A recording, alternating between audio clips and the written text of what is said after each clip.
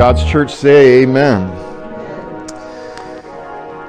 Oh man. Well, there's no easy way to get to this, but Amanda and I have a very, very big announcement to make that we're very excited about.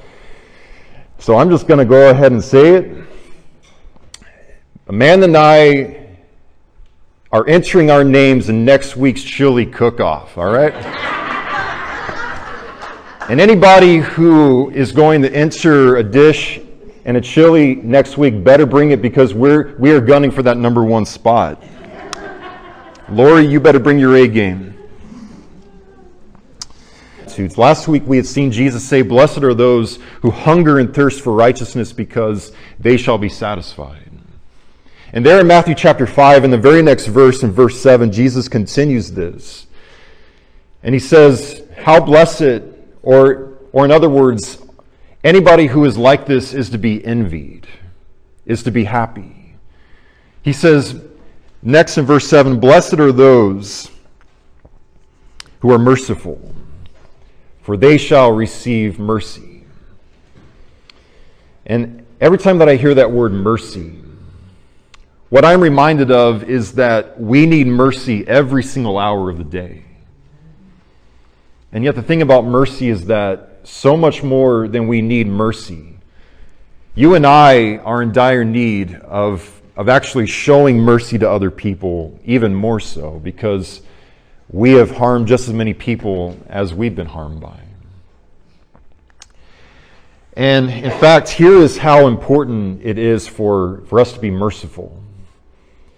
Where in Mark's gospel, as Jesus is explaining, here is what I want you, anytime that you're going to pray, this is how you pray. And Jesus says that whenever you stand praying, I want you to forgive other people. What he's saying, in other words, is that if you are praying, then you need to be forgiving. I mean, it's just how much we need to be offering forgiveness for other people. And yet this is not the way that the world works, is it? I mean, it's just not the way that it goes in our world. We live in a world that's very unmerciful. We live in a world that loves to remember what we've done to them. We live in a world that keeps score and that loves to get even, but I think showing mercy is so much harder than even that, because, I mean, let's be honest. Being a consistently merciful person is not exactly an easy lifestyle for us to live from day to day. It was Gandhi who had said it very well when he said that those who show mercy and those who show forgiveness have this reputation that they're very weak people. But actually, the exact opposite is true. Weak people can never forgive other people. It's only those who are the very strongest who can arrive at forgiveness. And I hear a lot of wisdom in those words. I find it interesting how in Scripture, all the number of times we see mercy going hand in hand with many variations of numbers in the Word of God. And I believe that's because where God knows where we are most lacking as individuals, this is His way of really helping us understand this in ways that are relatable to us. In a lot of ways, you and me becoming merciful individuals, it is a lot like this arithmetic that we must learn. Now, I don't know how you were in school at math, but I was pretty lousy at it. I could do all the stuff that I actually need in the real world, and that's great. But I never did very well at calculus or at all that other stuff. And yet, at times, it feels like learning to be a merciful person, it's kind of like learning calculus. It's not impossible, but it's something that really, it's an art form that we've got to learn. And so in Matthew chapter 18, and in verse 21 is where I would like to go for the remainder of our time together here this morning. Matthew 18 and verse 21. We see the very first of these numbers as we see Jesus yet again speaking to His disciples. He's teaching them. And there, one of His students, whose name is Simon Peter, he asked Jesus a question. He says, "Teacher, How often shall a brother sin against me and I forgive him? Shall I forgive my brother up to 7 times? And I know that as Peter says this, he has a very animated expression on his face, and we'll get to that in a moment, but notice what Jesus says in response. He says, Peter, I do not say to you up to 7 times, but 70 times 7. Well, really, in order for us to really understand just what exactly is going on in this conversation, we have to adopt a Jewish perspective here. Because Peter is living in a time in first century Palestine where the custom amongst Jewish people was, if somebody has wronged you one time, forgive him from the heart. Absolutely. And if he comes back a year later, 2 years later, and he does it all over again, forgive him again. Let him see the love of God in you. And yet, once he has sinned against you that 3rd time, then you can cut that person off and you can stop showing mercy. 3 times is the extent of the mercy that you are obligated to extend to your sister or to your brother or to your neighbor. And so that was what the perception was. And so in this time, truly it was, just like in baseball, 3 strikes and you're out. And if they were anything like we have been in our past, or like most people are, as much as it hurts whenever anybody hurts us, when it's gone on 2 or 3 or 4 times, it begins at times maybe to actually feel good to us that wait a minute, I've got something that I can hold over this individual's head. They have done all of these things to me, and so now I have a power over this person. I can stand up here on a pedestal, and I can say that you did this to me, and I will forevermore am going to define you by your worst moment and by your worst doing. So at times there is an eagerness once you get to this 3rd time that I don't have to forgive this person anymore. It's kind of like this.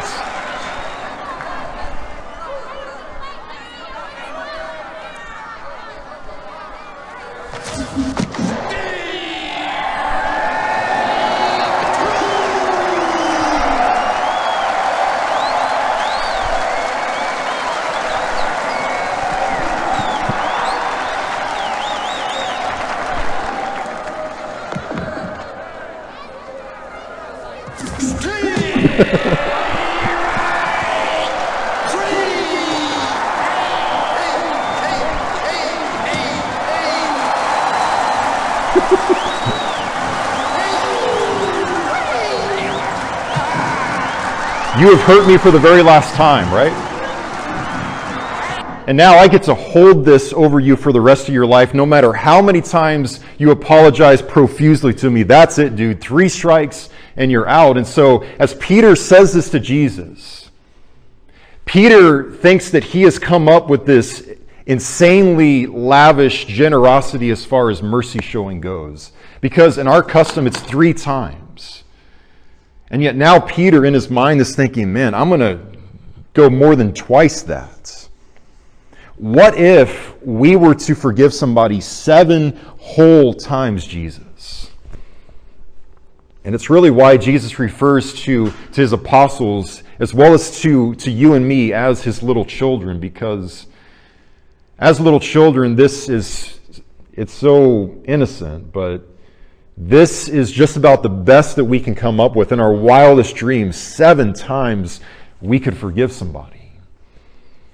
And yet again, what does Jesus say? I say to you, not 7 whole times, as wonderful as it is, Peter, but 70 times 7. Now this is what is blowing everybody's minds as he says this. And what we need to understand about Jesus as he says 7 times 70 is not literally 490 times, where it's like, okay, well, Jesus said 7 times 70, so now a person has just wronged me 491 times, so now I guess that's the full extent of God's mercy. But really, what Jesus is doing is he's referring to a passage way back in Genesis chapter 4, where after Cain had killed his brother Abel, it says in Genesis 4:24 that if Cain is avenged 7-fold, then Lamech 77 times fold. This is what Jesus is referring to. Of course, in these days, this was a time in the history of the world where it was this very scary, violent combination of the mafia and the Wild Wild West, to where if you wrong me in any minor way, I'm going to hit you back 7 times 70. And so the perception in this time was, not a far cry from something like this, is that, okay, you just stole a donkey that had belonged to me, so now I'm going to rape your daughter. And then the other guy comes back and says, well, you just raped my daughter, so I'm going to light your whole house on fire. The other guy comes back and says, well, you just lit my house on fire, so now I'm going to kill your wife. It was just anarchy. Where does it end when we go like this?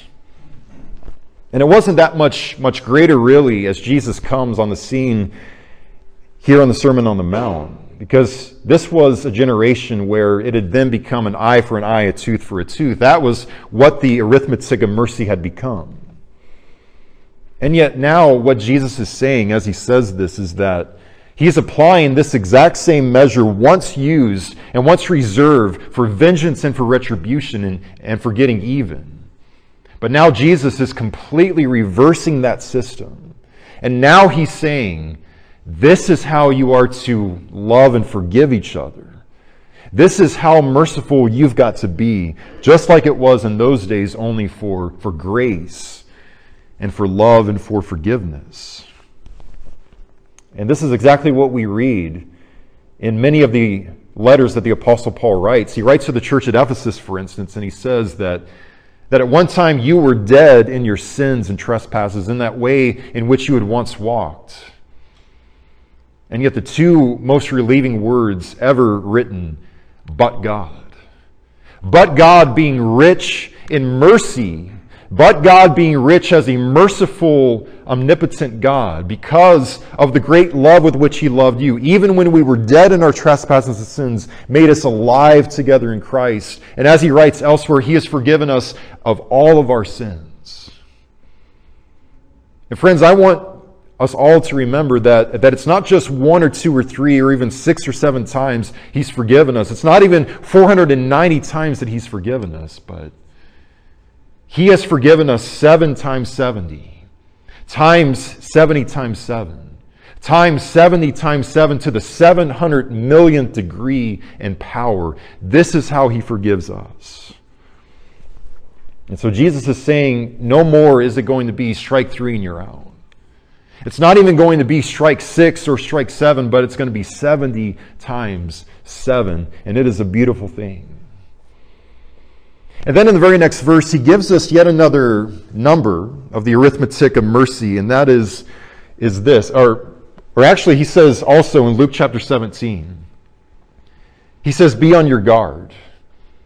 Even if your brother sins against you, yes, rebuke him, but if he keeps on sinning against you 7 times in the same day, and 7 times that day he keeps coming back to you saying, I'm so sorry I did this, I repent, I won't do it anymore.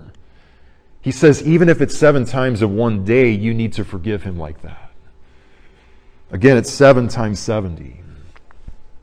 And yet then in the very next verse, though, we see yet another number, and that is 150,000 years. And now what Jesus does is he shifts from mere speech. And to emphasize what he's saying and to drive his point home for us, as he does in the Gospel of Luke, as it pertains to mercy. On one occasion, he has a story about a good Samaritan who comes along, and he shows mercy on his embittered enemy, while his own religious countrymen walk by on the other side. And Jesus asks a lawyer, which one of these has proven to be his neighbor? And then comes the answer that, well, it's the one who showed mercy on him. Jesus says, very good, and now go and do likewise, just like that good Samaritan did. And here in our text, here in Matthew chapter 18, we might imagine as a curtain opens up on a stage, and it unveils just this beautifully lit atmosphere of a king sitting on his throne. This king has a scepter in his hand, and he's being fed food and wine, and he has a messenger who is at his side who is announcing to all of, a long list of slaves who have come who owe him something. And we might imagine one man comes and he owes 1 week's worth of wages, as often happened in that time. And so he makes his restitution and he leaves and he goes on his merry way. And yet then, though, as Act 1 unfolds, there's this other guy, and everybody is aghast in the room with just complete shock. As the messenger of the king announces for everybody, he says that you owe 10,000 talents to the king. Now that number might not do anything for us, but 1 talent in this time was worth one year's wages. And that alone would be horrible enough to owe somebody. But this is not what this guy owes. This guy owes 10,000 talents. Or in other words, this guy owes his king 150,000 years worth of wages. This is not a small number. It's been said that the average American makes, give or take, 40 grand a year. So if we were to take even that number and to multiply it in this way, this guy owes somewhere in the proximity of $6 billion to his king. Imagine being there inside the king's palace as it is announced that you owe $6 billion. And this guy knows that there is it's impossible for him to pay this money. And yet the king repeats it. His voice grows even louder and he says, "You owe me $6 billion right now. And will that be Visa or MasterCard?" Taking into account the severe and ruthless nature of this crime and the bleak prospects for your rehabilitation, I hereby sentence you to serve 125 years in the custody of the Commissioner of the Department of Corrections. Wait, no, sit. You know that your life is not where you want it to be when the only word in your vocabulary becomes wah! W-A-A-A-A, But this guy is scared. And so Jesus says that he falls flat on his face at the feet of the king, and he's trembling, and he's weeping, and he is sobbing, and he begs his king, implores his king, "Please have mercy on me. If you will have mercy on me, I don't know how, but I will repay you everything that I have. I will see that you get this money." And yet the king says, "No. You owe me 150,000 years worth of money." And so here's what is going to happen for you. You, your wife, and all of your sons and daughters are going to be sold into slavery, which had been code in this time for you may never get to see your own family ever again because you're going to be separated. And everything that you own, whether it's your house or your possessions, anything that is in your possession is going to now be in my possession. It's going to be sold so that I can at least get a little bit back in return. And this guy is shaking even harder now. He is lapsing into a state of hysteria. He says, "Please have mercy on me. There has to be some other way. I will get this money back to you." And as much as this king had shocked everybody in the room announcing his outstanding debt in the first, it pales in comparison to the amount of pure shock that is falling upon this room, where the very next words out of his king's mouth is, "Your debt is no more. I am releasing you from your obligation to this debt. You don't owe me anything anymore. You are free to go." And imagine how this guy would have felt, thinking that I'm going to spend the rest of my life as a slave. I'm not going to have a family anymore. I'm not going to have a name anymore. I'm going to die in slavery with absolutely nothing. And now, all of a sudden, that horrific nightmare and that living hell has now been completely absolved, and he's been spared. And again, he falls flat on his face and he is hogging at his king's feet. Thank you so much. Oh, merciful king. He stands up and he's kissing his ring. Thank you so much.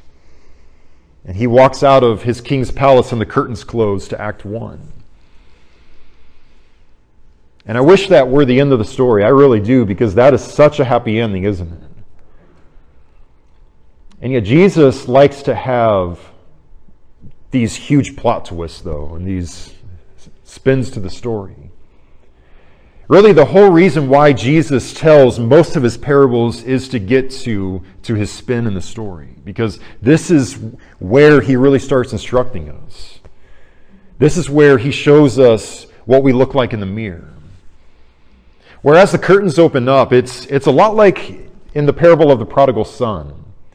As the son comes back and his father runs and he embraces him, kisses him, throws a huge party for him. That would be such a great ending, but it's not the ending. Because he's got to get to that older brother. Well, in this parable, there is yet another older brother kind of individual, but ironically, it's the last person we would expect to play the role of the older brother. This man who has just been forgiven of all of this incredible debt. He's been forgiven of 150,000 years of debt, but he sees a guy in the street corner as he leaves the king's palace. And he owes him 3 months' rent, basically. He owes him 3 months' worth of wages. And now what registers in this guy's mind is that, man, this is the greatest day of my life. This is such a lucky day for me, because not only have I been forgiven of my $6 billion worth of debt, but now I see a guy who owes me money, and I'm going to cash in even more. And so without even thought, he just runs up to this guy in the street and starts confronting him. Hey, man, you owe me money. You need to give me my 3 months worth of wages right now. And I just want to ask us, which one would we at least think would be easier to forgive somebody of, or to give others more time for? $6 billion, 150,000 years, or just 3 months worth of revenue? It would seem like it would be 1 + 1 = 2, or 0 + 0 = 0. It's so simple. And yet we take basic mercy arithmetic and we turn it into calculus. And we just completely forget of what God has accomplished in our very own lives. So he grabs this guy by the throat, and now he's choking him. He's begging him, please, give me just a little more time, and I will repay every last dime that I owed you. Just give me a little more time. Show me mercy. And does this sound familiar to us? I believe Jesus is really going to the trouble of telling all of this to us in this way, in a story, because Jesus understands that this is a very human problem. I imagine that there is not one person in this auditorium who has not done this several times over in their lives. I know that I have. Where it's like we have this merciful amnesia where we just forget. And we don't treat people like God has treated us. I mean, an unforgiving heart is such a disgusting heart. An unmerciful spirit is such a hellish spirit to have. When God, through his son Jesus, has forgiven us of so much worse stuff than anything anybody in this world could ever possibly do to us.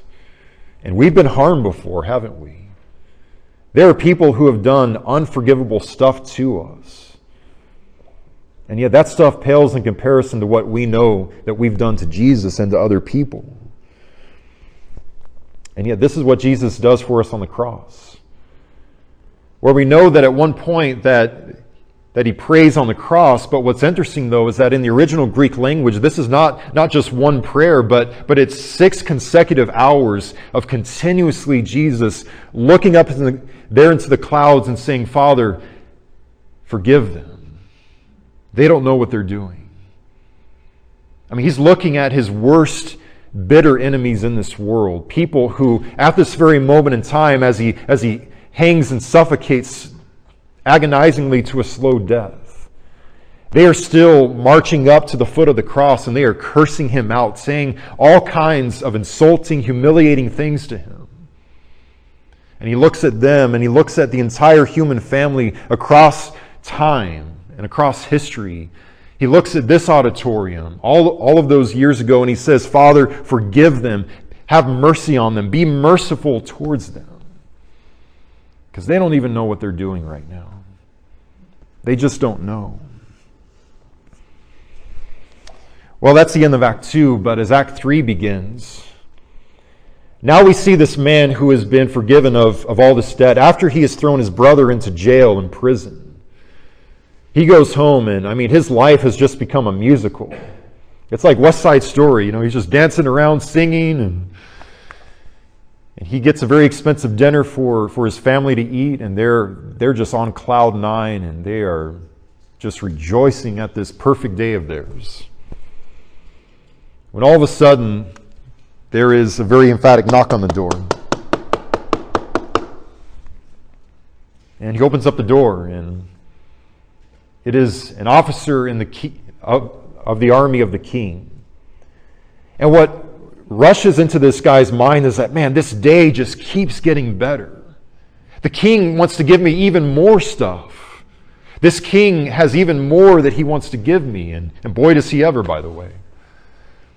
Well, he goes back into the king's palace expecting him to be just as jubilant as he is, but he's a little surprised to see that the king is very angry, very incensed. He is apoplectic at him because he has just received word from all of his slaves that we just saw that guy who you just had absolved that huge astronomical debt of. And he was choking a guy who owed him 3 months worth of rent. And he says that, there in the text, Jesus says a statement that has always stuck with me as far as how he loves us, where he says that I forgave you all of that debt.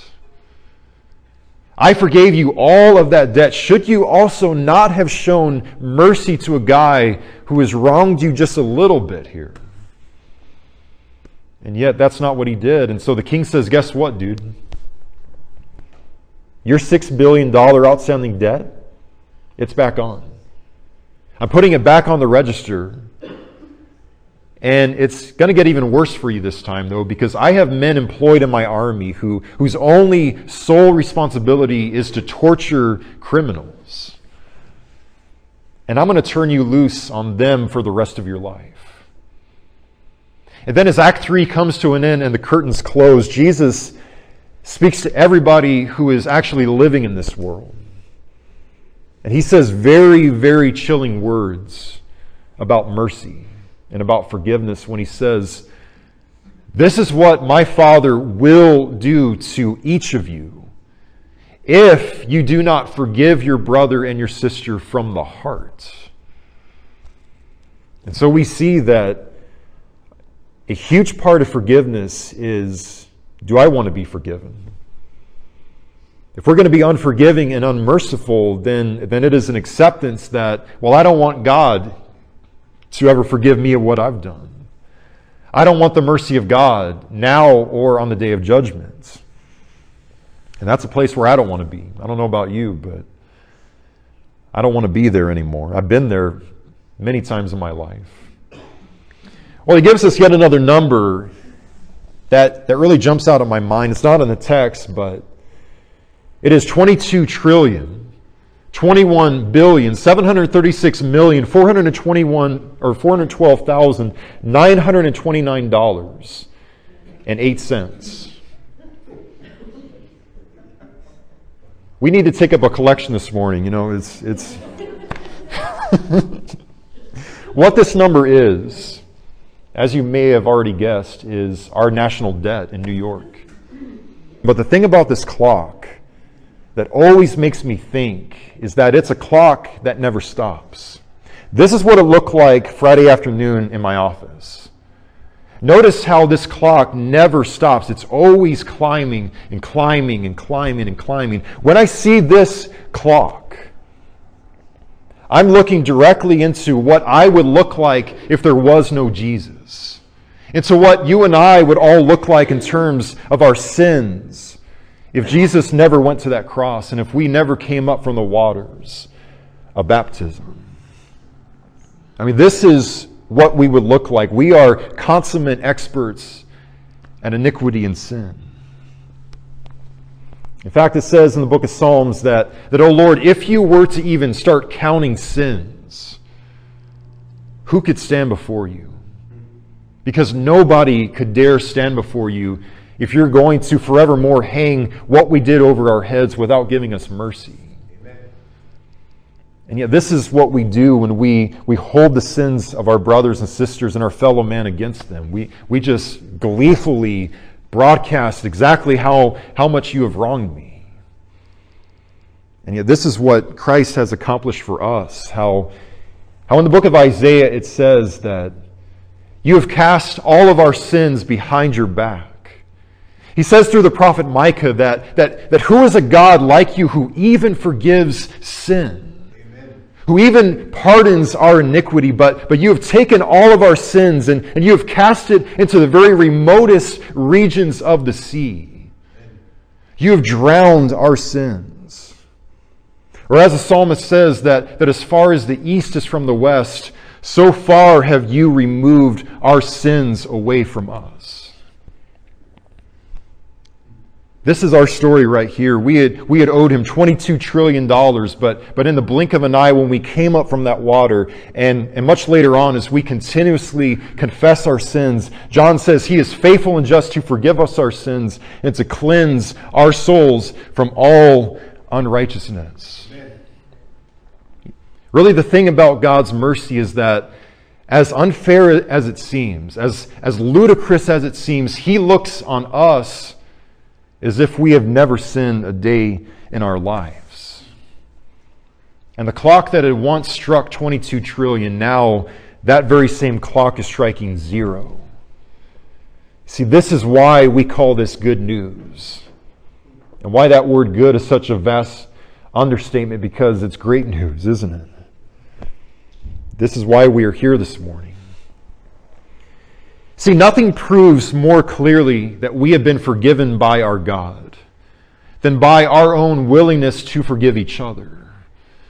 When we forgive other people, we are acknowledging that I have failed, that I have hurt other people as well, that I have sinned and fall short of the glory of God, and that we ourselves are the ones standing in need of the mercy and of the grace of Almighty God. And yet again, we have very chilling words from Scripture that really echo and crescendo what Jesus has already said about if we do not show mercy to each other. James says, "So speak and so act as those who are being judged by the law of liberty." And here's where it gets chilling. For judgment will be merciless to the one who shows no mercy. For mercy triumphs, it defeats, it conquers all judgment. And I learned just last week, I never knew this until last week as I was preparing for this, but in the Greek, what the word judgment means, it means that when we judge another person, we are cutting them. That we are separating our association from them as human beings. And now we are severing the way that we look at them in our minds. And yet I love that word mercy in the Hebrew language. So beautiful. What it means to be I'm a person who shows another person mercy is that, yes, it means compassion, but it also means womb. What this means is that rather than looking down forevermore on a person and completely divorcing myself from the way that I think about them as a person, when I show that very same person mercy, I am giving new birth to that relationship and association. I am resurrecting the way that I look at that person, even though they have done all of these horrific things to me. This is incredible news. And so I just want to ask us a very obvious question, very easy answer. Do you need mercy this morning? Do I need mercy? Boy, do I ever. And yet unmerciful, it just leaves me speechless. All the times in my life where I have actually been so unmerciful towards a person who had wronged me that I actually hated them. You see, unforgiveness and being unmerciful is tearing people apart. It's tearing God's church apart when we do this. And so for everybody who needs mercy, and that is everybody, obviously, what the Hebrew writer says is that the reason why Jesus is able to be so gracious and merciful to us is because he knows exactly what this human experience is all about. He has experienced all of it. And now he says, as a result of that, now he can empathize with us. He can sympathize with us in our weaknesses. And he invites everybody who has any need for the grace and mercy of God to come boldly there before the throne of grace. Because when we do that, that is where we receive mercy. And we find grace to help us in our time of need. We need this mercy of God every time that we draw a breath. And yet the much harder challenge to us this morning is this. I imagine every person in this auditorium has people who either it was very hard forgiving or we still haven't really forgiven them. We're still resenting them this morning. I imagine that there is a person who we know who just thinking about what their face looks like in our minds, it makes our blood pressure skyrocket. It makes our hands ball up into a fist. And we just don't like these people. We don't want to forgive them. Yet here's the question. When we find ourselves being unforgiving, is this how I want Jesus to treat me? Is this how I want Jesus to respond to all of my imperfections and to all of my vast failures? When we allow unresolved conflict and animosity and bitterness to grow and to augment and to fester within us, just like a cancer, it is going to eat our hearts alive. It's been said that when we forgive somebody, we are setting a prisoner free after a long time, only to discover that prisoner all along had been us, just because of how horrible it feels when we are unforgiving towards a person. So as we bring this to a close this morning, it is not strike three and you're out anymore, but it's 70 times 7. It's 150,000 years worth of wages. It's 22 trillion, 29 billion, 429 million dollars that he has forgiven us of in terms of sins. Mercy is our greatest need. And thankfully, to the God of heaven, mercy is his greatest promise to us. Praise God that our clocks are striking 0 this morning, all of us who are in Christ. I'd like to pray. Our Father in heaven, you know every single thing that we've ever done in our lives. You know every thought that has ever entered into our minds that is opposed to your lordship. And yet strangely and profoundly, your mercies are new for us every single morning. Lord, please help us to learn how to live this way. Help us to be people who show mercy rather than who want to get even. Because this is what it is to be a Christian. This is not an option, Father. If we want to be a Christian, we must be men and women of mercy.